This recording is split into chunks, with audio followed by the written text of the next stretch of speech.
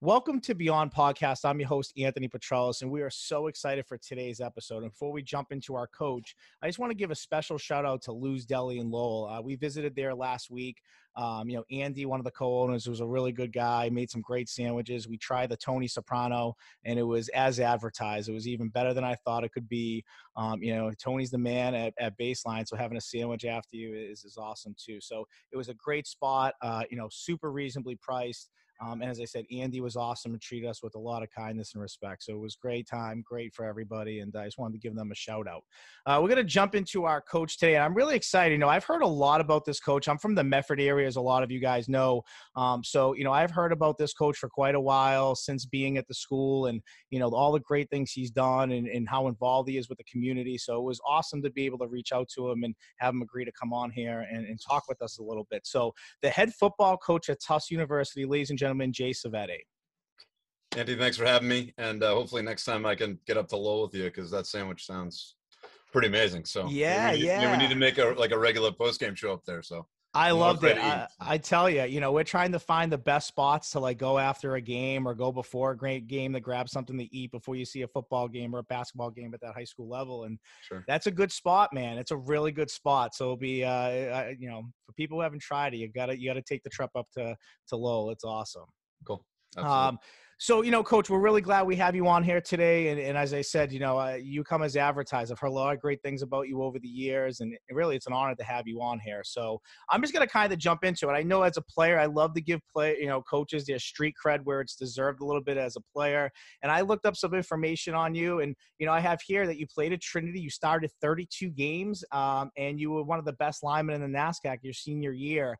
To start 32 games, it means that A, you're pretty good, B, you're pretty smart, and pretty tough guy. So, I want to give you your street cred there that you deserve. Well, I look, I got probably a bunch of buddies that are gonna get on me for this one. So I appreciate you bringing that up. That was a long time ago. I was really lucky to play for some great coaches at a great university, college that I proud of my time there. I had some awesome teammates, and be able to be a guy from Trinity is something I take a great deal of pride in, except for one day during the year. So when you play them, I get it. It's the only time, but and that's not even true because I'm very proud of my university. So that's cool. That's a great story. So I'll jump into it. Obviously, you love football. You're very involved that you play at a high level. You played a good conference at a very good school academically as well. So you're a pretty smart guy.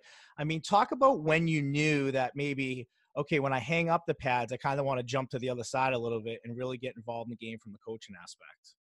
Yeah. I think I always loved, coaching was in my blood. My mom coached high school sports for 20 plus years.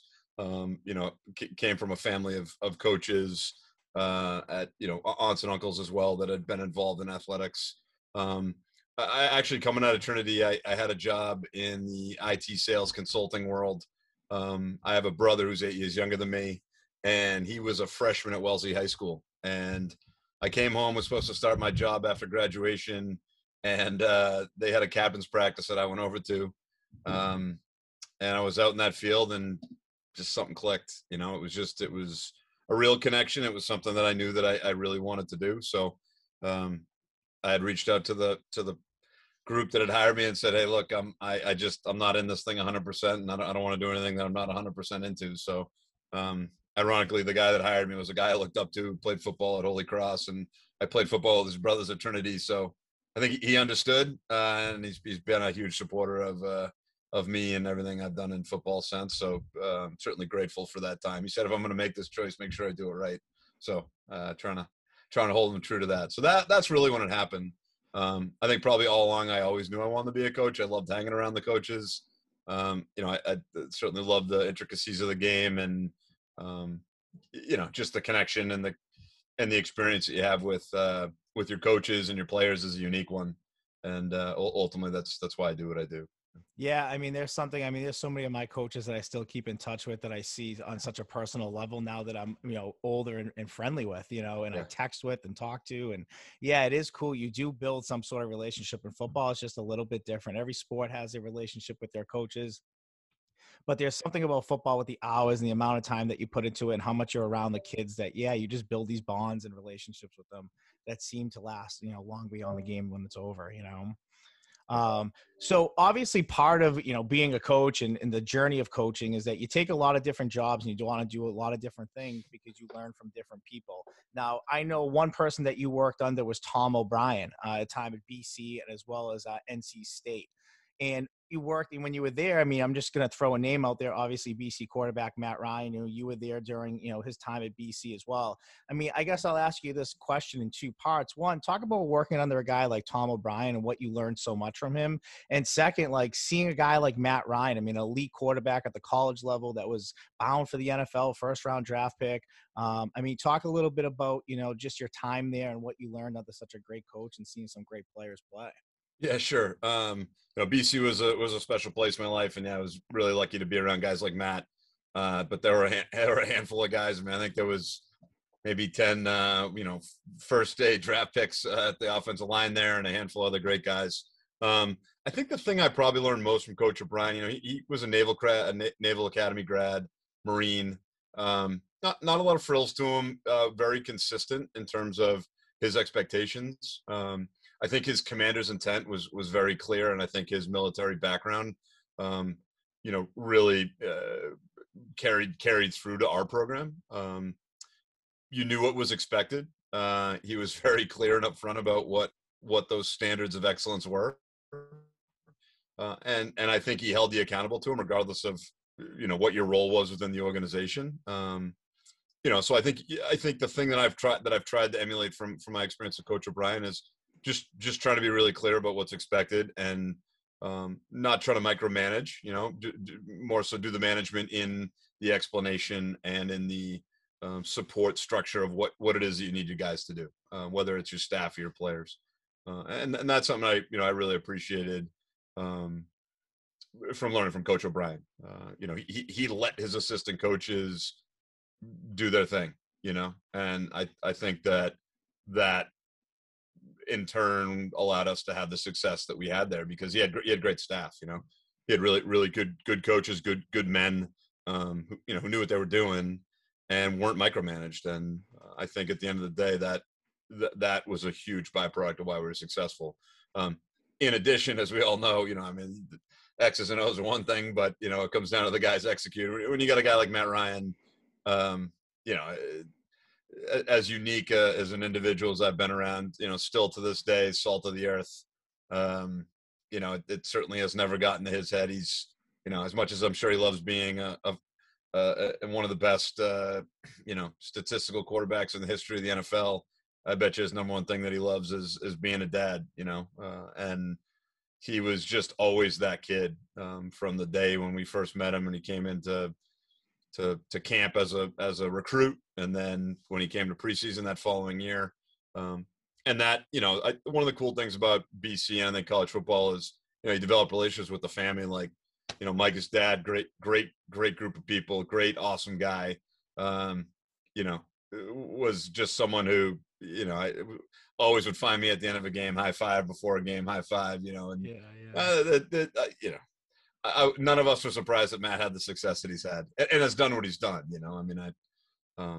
So yeah, pretty cool to see him grow and become who he is today. Yeah.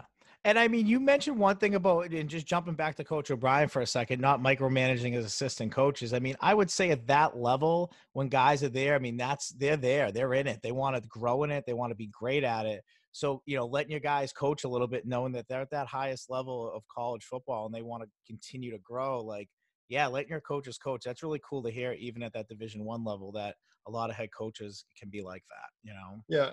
I think, it fosters ownership, and, I think guys lean into it a little bit more when they know that they're being respected for what they were brought in to do, and that doesn't happen everywhere.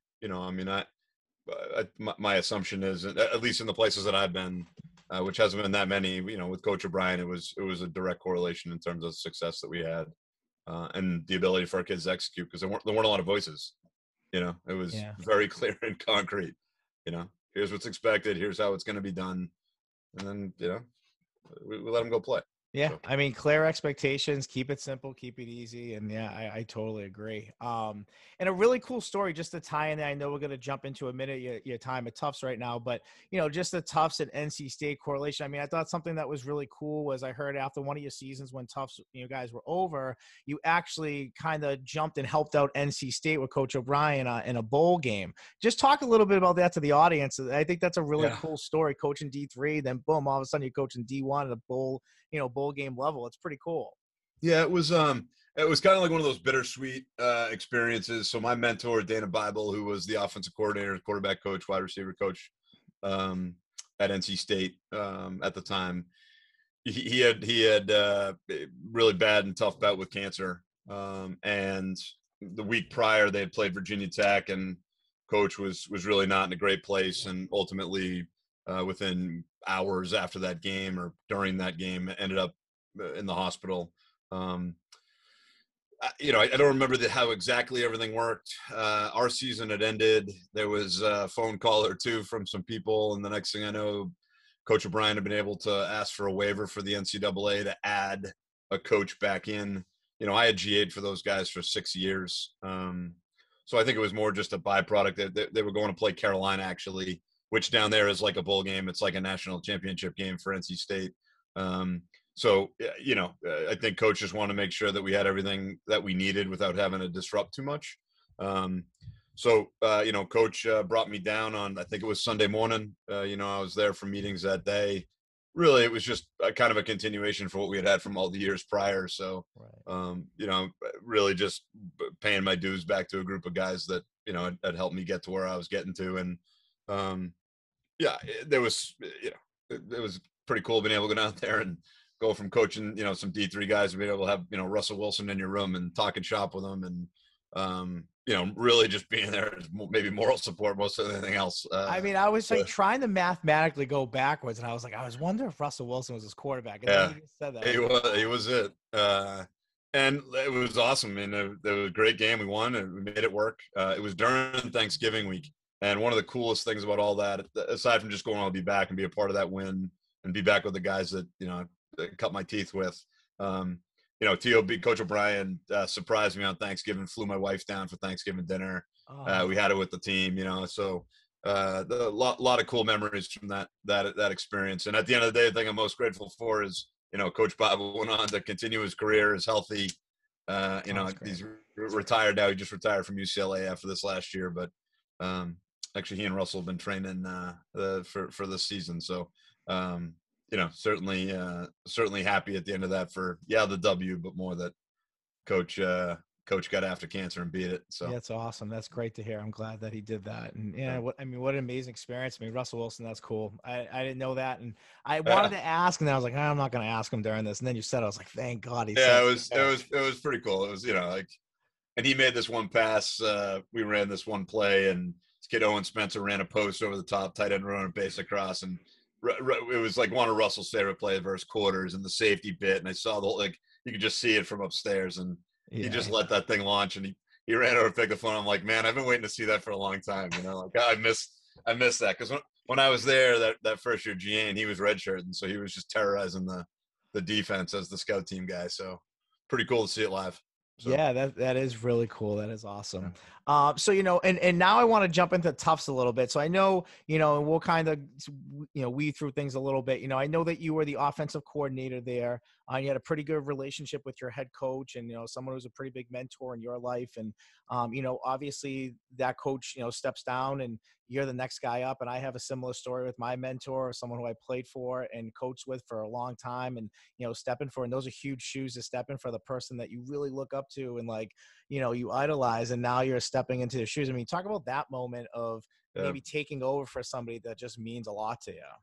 Yeah, that was an interesting time professionally and personally, and I think luckily, you know, uh, Coach Samko is now the offensive line coach at Bentley. I think he made sure that I learned how to do that. At the end of the day, he cared about Tufts football and the kids that were in it, so he wanted to make sure that the best could happen for those kids.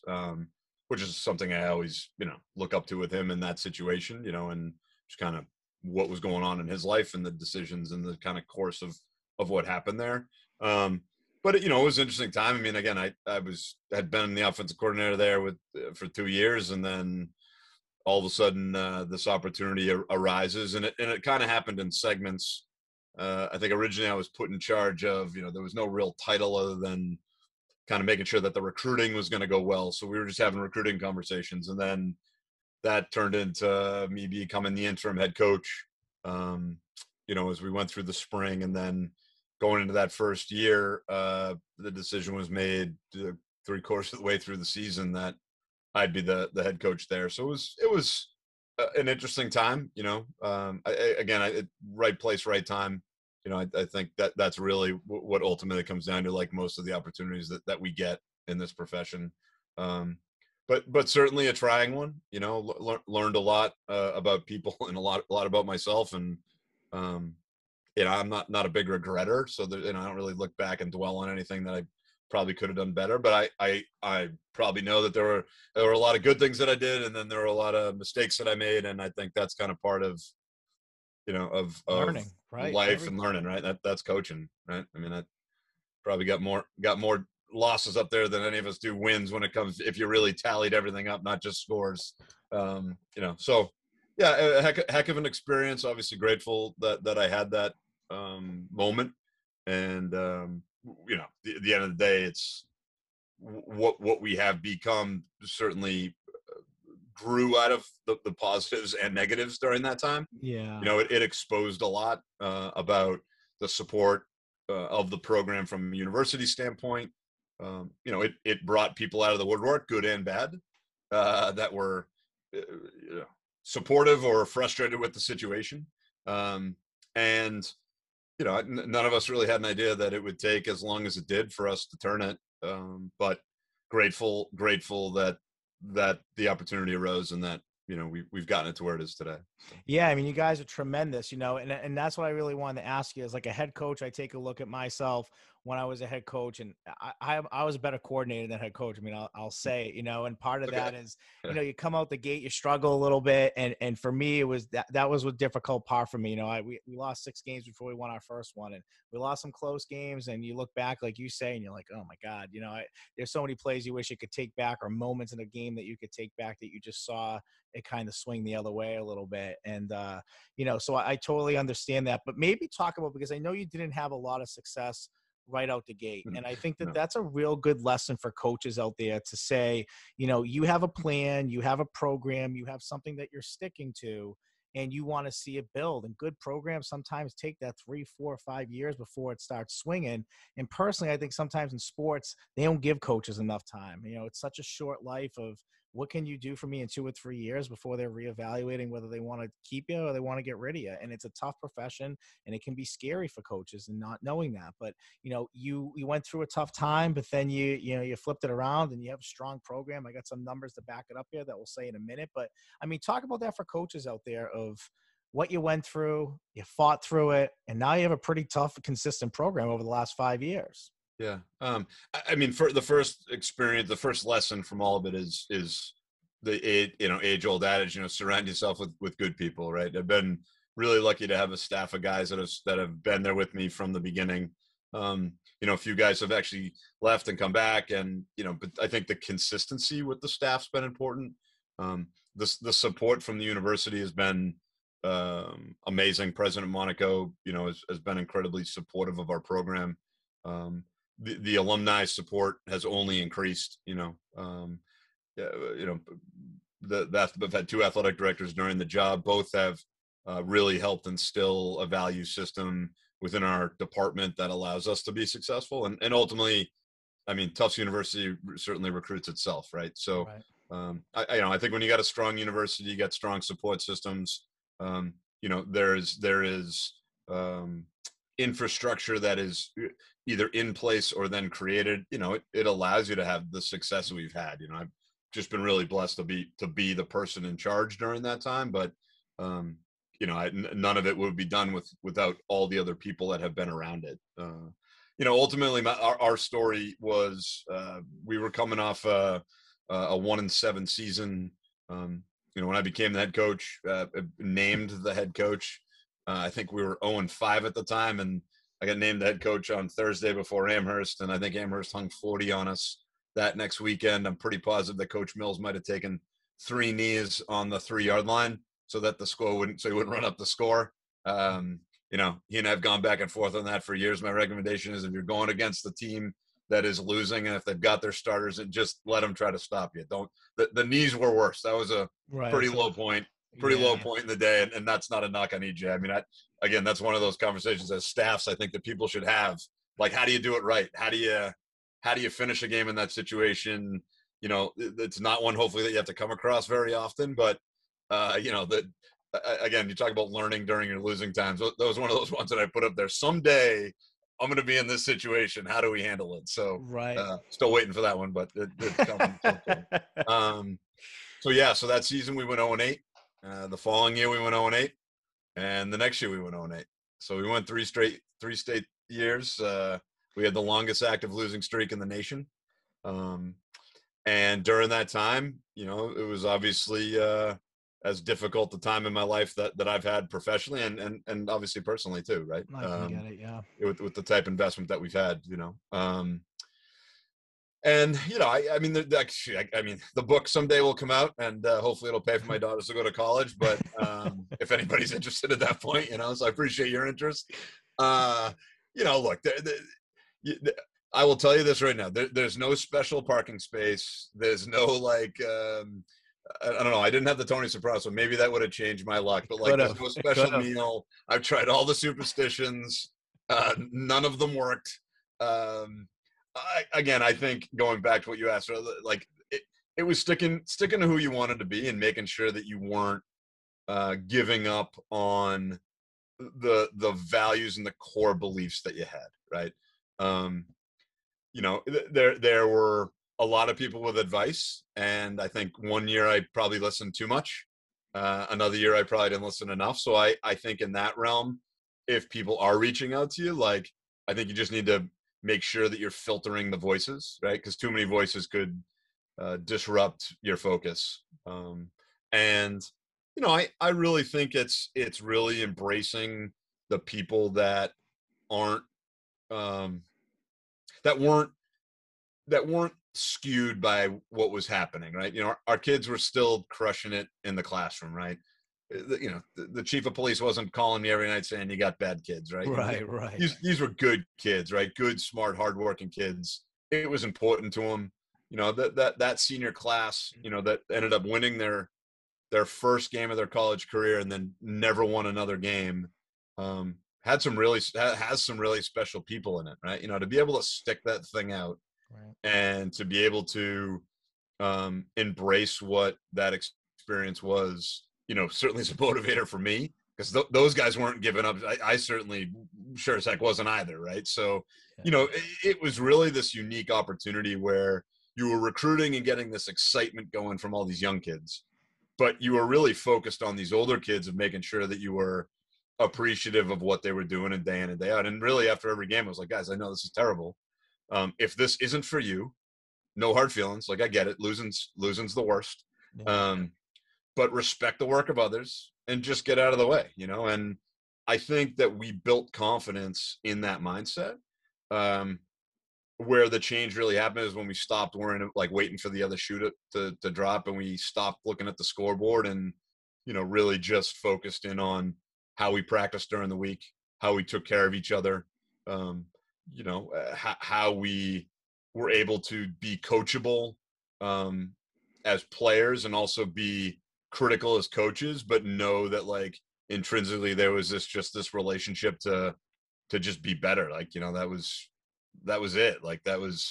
And it's so important, and it's so important, and it's sometimes more important, like you said, than the X's and O's and all that stuff, because if you don't have a team that's together and a coaching staff that's together and is sticking together through that tough time, then nothing ever gets better, Yeah.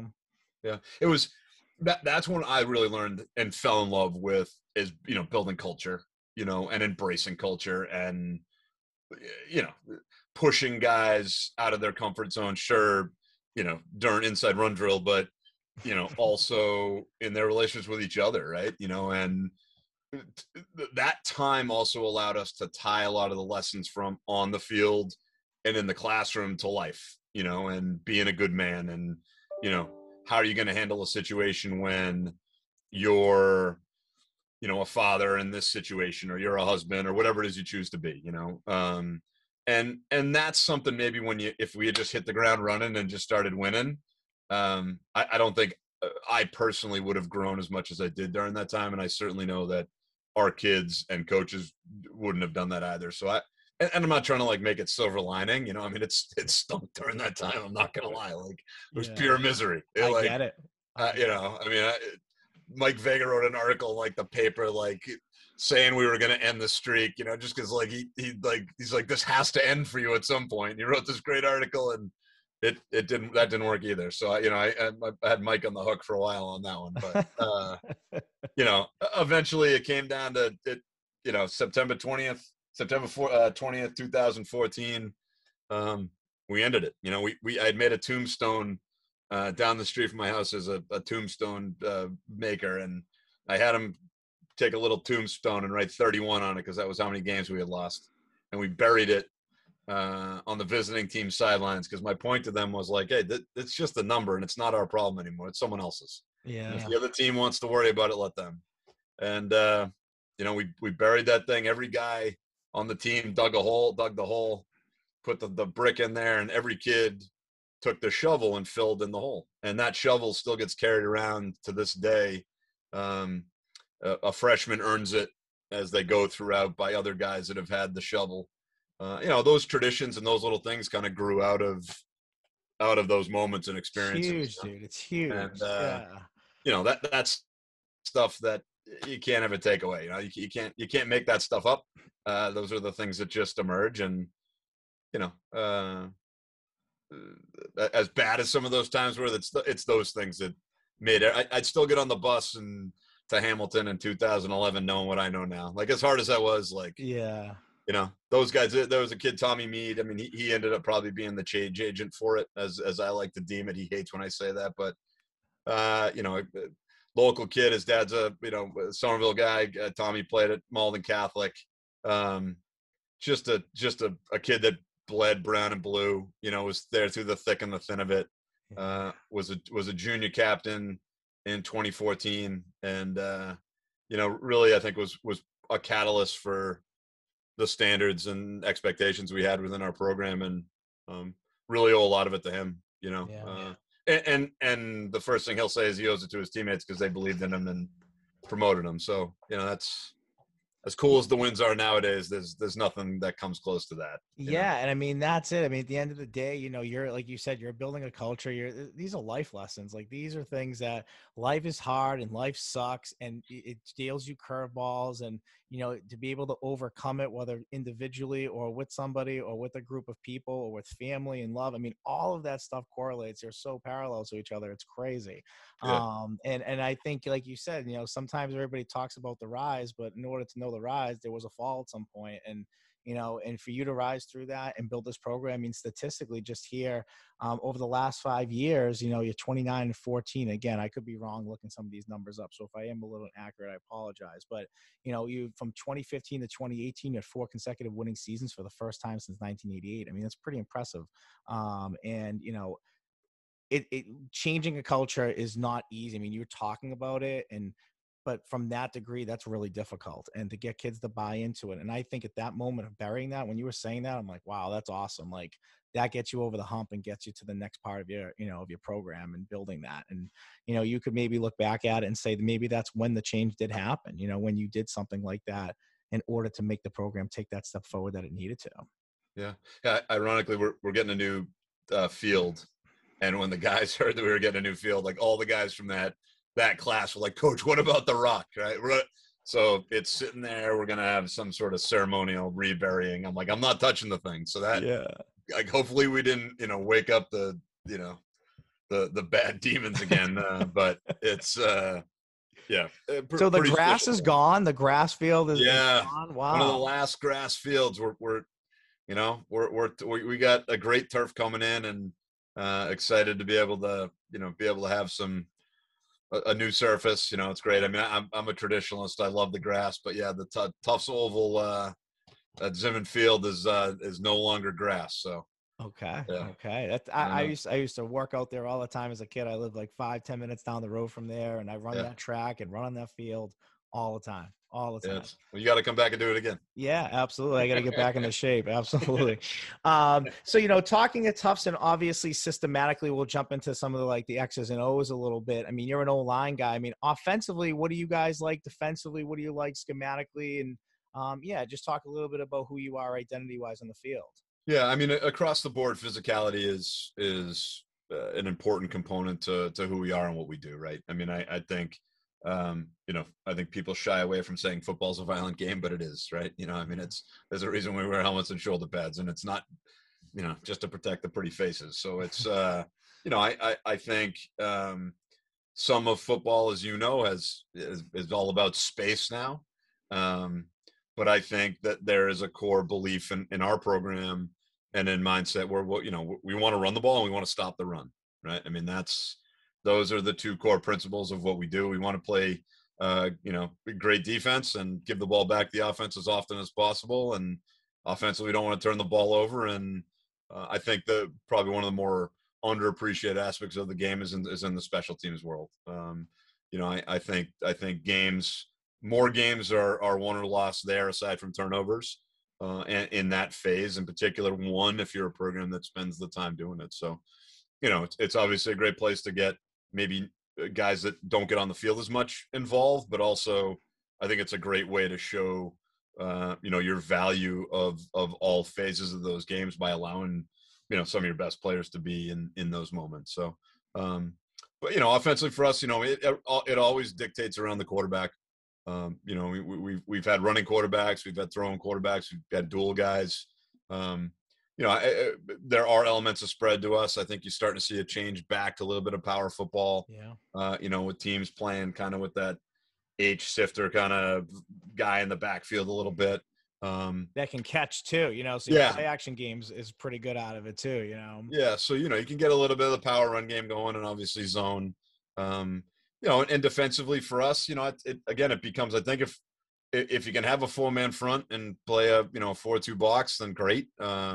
The reality of that kind of that outside linebacker guy for a lot of us, like the field guys, are more safeties now than they are linebackers. Right. I think the interesting thing is for us in recruiting, we've got really young team coming back this year, but we do have, we think a lot of talent at the linebacking level. So, you kind of go back and forth and again, we want to be able to stop the run. So the minute you get a little lighter by taking a D lineman out and putting a linebacker in, you just got to make sure that guy can set the edge and, can own a gap, and, you can still free up the other guys to be able to play in the coverage game. In our league, I don't know the last time you watch a NESCAC game. I mean, it's only gotten better and better. I mean, the margin of error is very, very small. We don't have any buys. We go 9 straight, and it's a grind. And the talent, the other coach in the league, I talk about being surrounded by some really, really great guys. It's an impressive group of coaches, and it's a heck of a league on Saturdays to come and watch. If you've never seen an SCAC game, just pick any of them. You won't be disappointed. So yeah, and it's cool. Yeah, yeah. I'll come to the new field. Is the new field going to be ready this year? That's what they're telling me. So okay, so they're cutting it close. They're cutting it close. Our first game is September 25th. So okay. They told me it'll be done at least a week before. So yeah. We'll see. And it's probably on both sides of the ball too. I mean, we're going to see probably a lot more speed than you're used to seeing when you play at home, because, grass makes everything a little bit slower. And so there's probably going to be a lot more, speed that you'll see on the field as well. Yeah, it's funny. We practice on grass and turf during the week. So we're lucky to have that, because, our guys don't necessarily get dialed into one or the other. So yeah, I'm sure. Hey, we got a fast track. So talk about people supporting us. we were able to go out and get the best product we could get, and I'm really, really excited about that. So That's awesome. That's yeah, great. gonna And look you, fast. I can tell you that much. and you talked about special teams, and in December I had on David Cole, he's the associate head coach at Mercer, but he was also the special teams when he was at Lenoir Ryan, and they led Yeah. all Division II in special teams. I mean, you mentioned it as a defensive coordinator. I remember when I told the head coach, I'm like, I want kickoff and I want punt. Like, I want those special teams because they're defensive special teams and they're important and they can change a game in so many ways. A crappy punt, a crappy snap over the punter's head is field position. Being able to pin somebody in a corner, it's great when you practice it and you shift, and teams won't even rush you because they're like, what are they doing? They're shifting into a spread punt. Like, it was just fun, and kickoff can change games and cause turnovers and change field position. So, I mean, at the college level, are you practicing special teams a lot? I mean, is it in your schedule pretty much on a daily basis? Yeah, I probably overemphasize it, to be honest with you, but it's I mean, on average, I think it's somewhere between 35 and 40 snaps in a game. Yeah.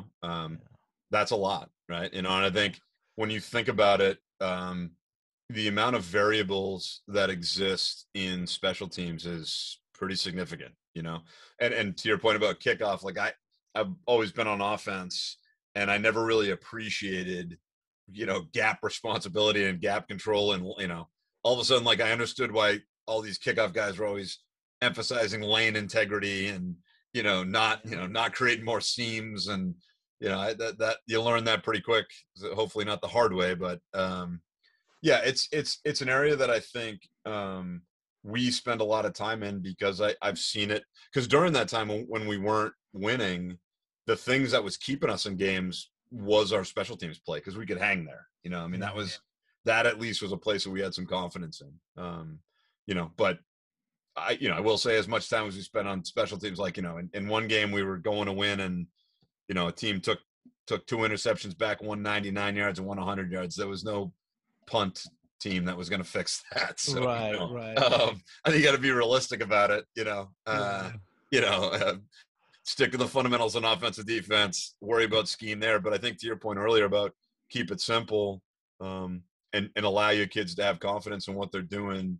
I don't think you need to have crazy schemes. That there's certainly at the higher levels, I think the need for it, just because the ability to scout and to be able to have tendencies. Yeah. But at the high school level, or lower college level, I think it comes down to execution, as it probably doesn't even at the highest levels. But I think giving your kids a place where they can just line up and pin their ears back and go do their job. I believe that's a byproduct on our end, because that we do well with it, because we do emphasize it as much as we do. It's incredibly important to me, and certainly, as I mentioned earlier, integral part in what we do football wise. Yeah, and I love hearing that because I was like the special teams like psycho on our staff, and I'd be all over kids like on like punt, trying to punt, pin them within the 10, and like where are you? Where's the ball? Where's the ball? Where's the ball? Like running down the field, and like I was nuts. But in games, there are games I could go back to and being like, yeah, punt team really pinned teams and got us good field position when we got them 3-and-out on the other end, and now we got the ball at like their 45 or 40-yard line, like, and we're 4-down territory unless we do terrible in that first series, So yeah, I was known as the staff psycho for sure when it came to special teams. And obviously coaching at Tufts, it's a great academic school. So, you're not only, like you mentioned it earlier with your teams, like, you had kids that were doing well in the classroom and succeeding outside the program. And so it's a tough school to get not only kids who academically can handle it, but also can handle playing Division III football. So as far as recruiting goes, I mean, how do you guys divvy it up? I mean, how far are you really looking out realistically in the country? Are you looking more in New England? I mean, Yeah. How do you go about recruiting classes? Yeah, I think, luckily at Tufts, we're a national recognition. We have 27 states represented in our program. We have an admissions department that I think we have great relationships with, and appreciate the opportunity that not just football, but all of our sports get to, reach out to, and maybe get into some regions that you might not, typically get a kid. I think one of the cool things about Tufts is, we are a major research university, even though we have a liberal arts component to us. Our STEM-based, research and learning component to our university is top notch. It's one of the best in the world, right? So, if you want to be an engineer, you want to be a doctor, you want to be a dentist, you want to be a vet, you want to be a computer scientist, a mechanical engineer, a chemical, the list goes on and on. While at the same time, you want to be a lawyer and be a history major, awesome. We also have the Fletcher School of International Law and Diplomacy, which is one of the top IR programs in the world. Like the former dean was a 4-star admiral, ran the UN, right? So like, I think we offer a wide range of academic interests, and we really try to lead with that.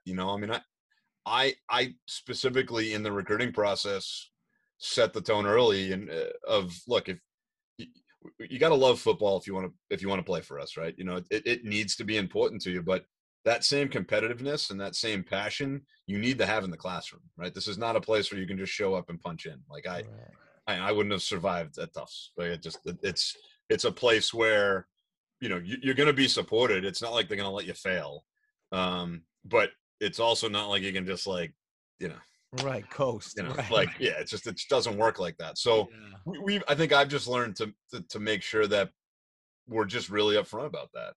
That's kind of go the other way. Some people might negatively recruit against us with that, like, hey, it's a really tough place, you're gonna have to really go to school. And ultimately, if a kid doesn't want that, then that's okay, because that's also you don't want to bring a kid into an environment that they're not going to be able to thrive in. Right.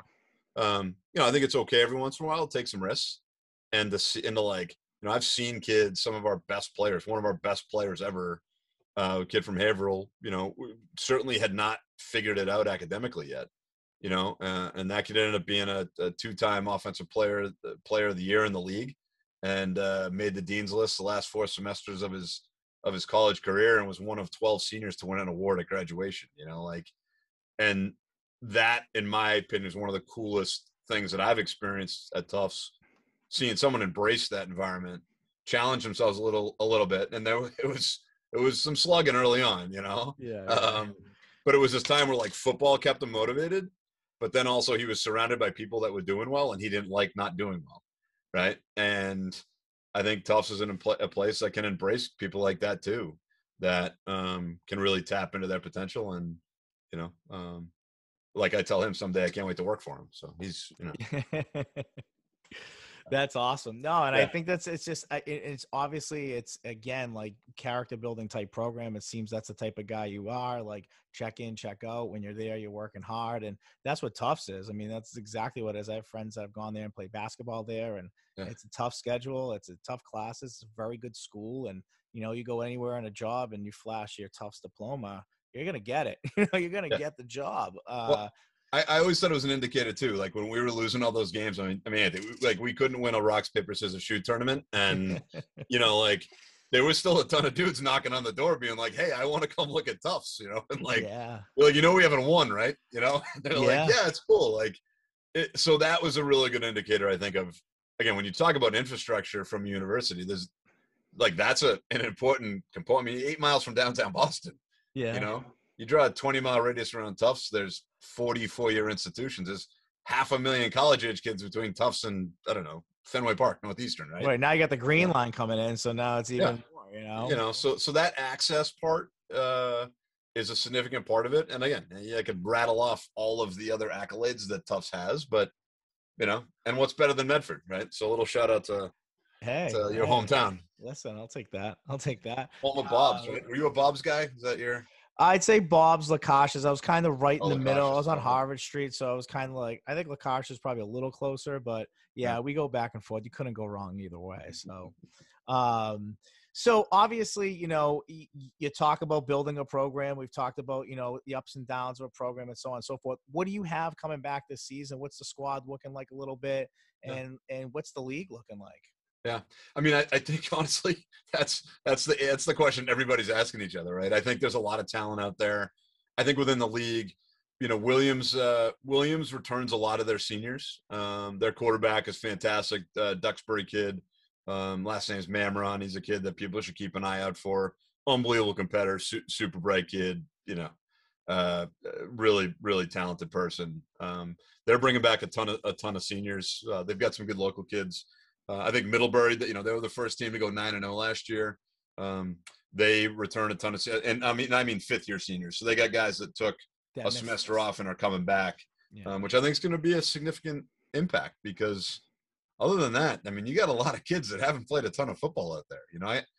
I get almost 60 kids that have never been in a locker room. I get 30 incoming, I get essentially two freshman classes. Those sophomores, what they experienced last year It's not a season. Yeah.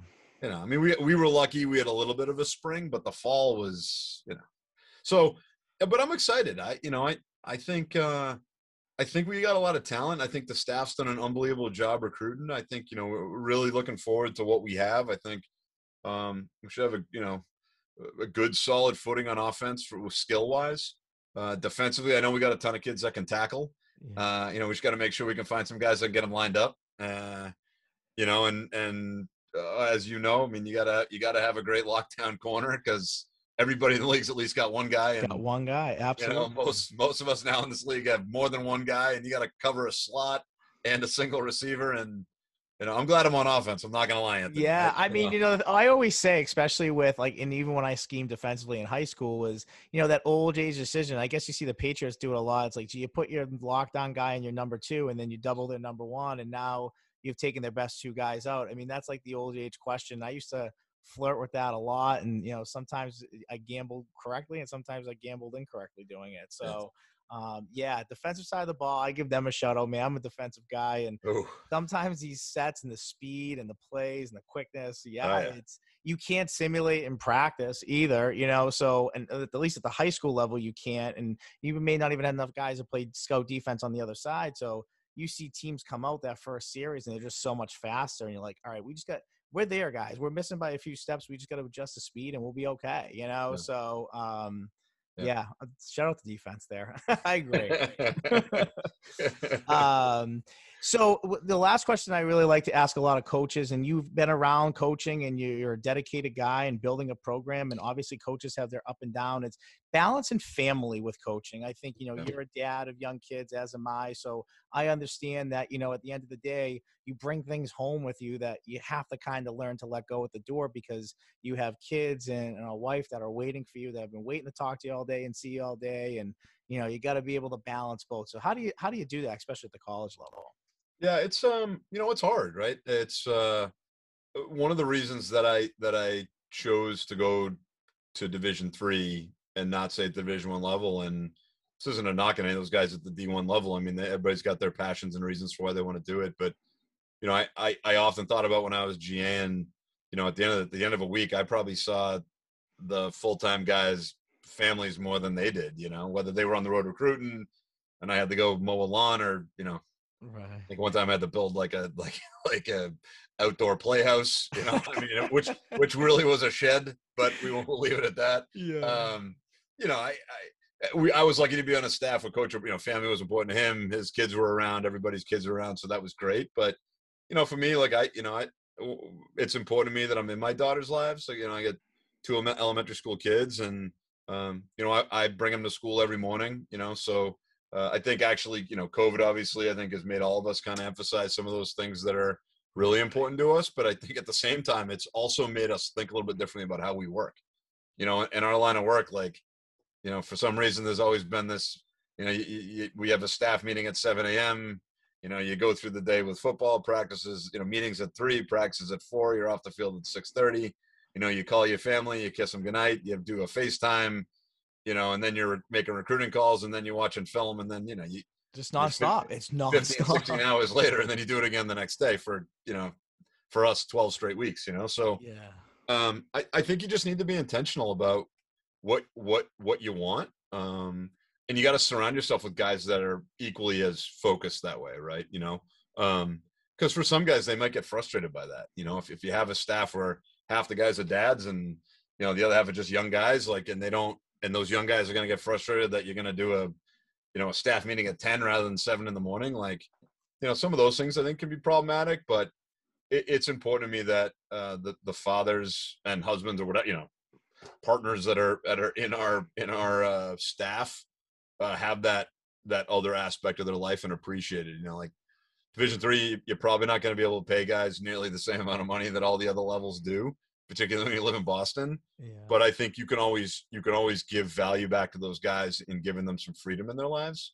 You know, not that in season we work any more or any less than anybody else, but you know, there are some elements and aspects, in particular within the NESCAC, that I think, if it's important to you, it's a great place to be able to be and coach. But it's hard, you know, and your part about taking things home, you know, I think that's probably one of the areas that I try to focus on as much as I can. You know, that ride home, you know, listen to a guy talk. I don't know if you ever, you know, the Above the Line group, Urban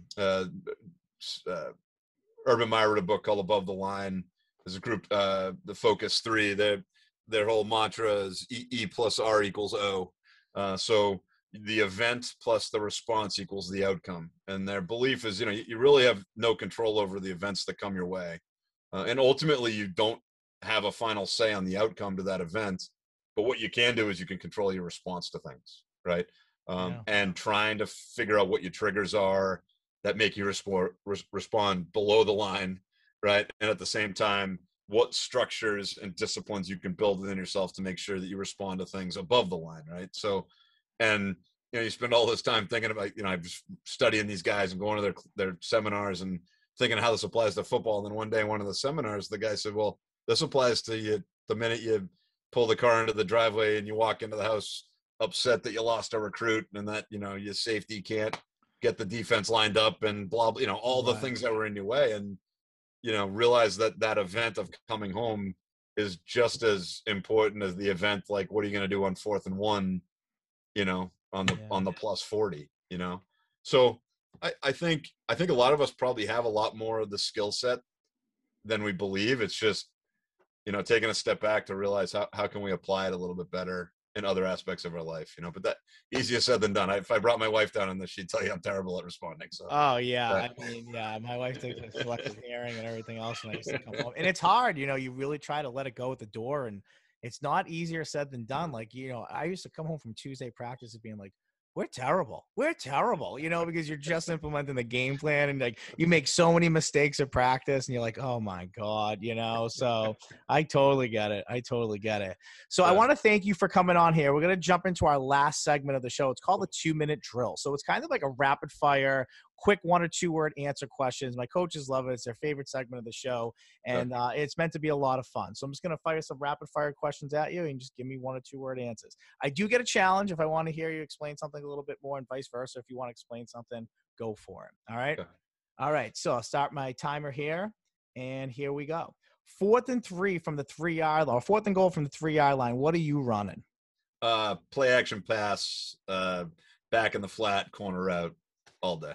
Okay. Defensively, if there was one coverage you could ideally line up in the entire game, what would it be? I mean, we got to play man free. If I can pick one, and we can be, my defensive coordinator is going to kill me if he hears this. So he's man free. Let's go. A big zero guy. I was a big zero guy back in the day. Awesome. I love that. Week 4 NFL Patriots, Belichick versus Brady. Who's winning the game? What's the weather? When is it? I think they're playing week 4, so it's probably end of September, beginning of October. Ooh.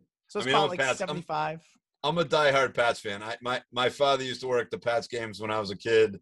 He was a spotter for NBC. So I actually have dirt in my office from Sullivan Stadium, from Foxborough Stadium. So I'm never going against the Pats. That is a diehard fan right there. I mean, you can say that. That's awesome. Very cool. What song still gets you juiced up before a game? Maybe you hear it, or you got to listen to it to kind of get you pumped up. I mean, any Rage Against the Machines or, gosh, like a little Danzig, a little Metallica. You know, I was a little different back then. So, what team in conference is the toughest road game to go play in? Ooh, the Williams game's a tough ride for us because it's 3.5 hours out there, and it's the day of. That's a pretty tough place to play, and I'm always gonna give a shout out to Trinity down in the coop. You know, hard hitting Hartford. That's not a lot of people get to roll into a place like that. So. All right, Coach. And last question: would you rather win a game like 3-0, or would you rather win a game in a shootout? I just want to win. So wins a win. Wins a win. I got Wins a it. win. When you lost as many as we did, take however you get them. All right, coach, you survived the 2-minute drill. And, Thank you you. know, I just want to thank you for coming on here. It was an honor to have you on here. It was a great talk. I mean, I really enjoyed myself. I felt like I've known you. Like, it was just a real fun time. So I hope you enjoyed it as well. Yeah, I appreciate it a lot. You guys do an awesome job, and I know you've done a ton in your hometown too. And you know, I really appreciate the opportunity to be here, and love what you're doing, and excited to see where this thing goes. So. Awesome. Thank you so much. So, Yeah. you know, guys, until next time, Jay Civetti, Tufts University. I'm your host, Anthony Petrellis. We'll see you guys next week. Thank you. Thanks, Anthony. Be well.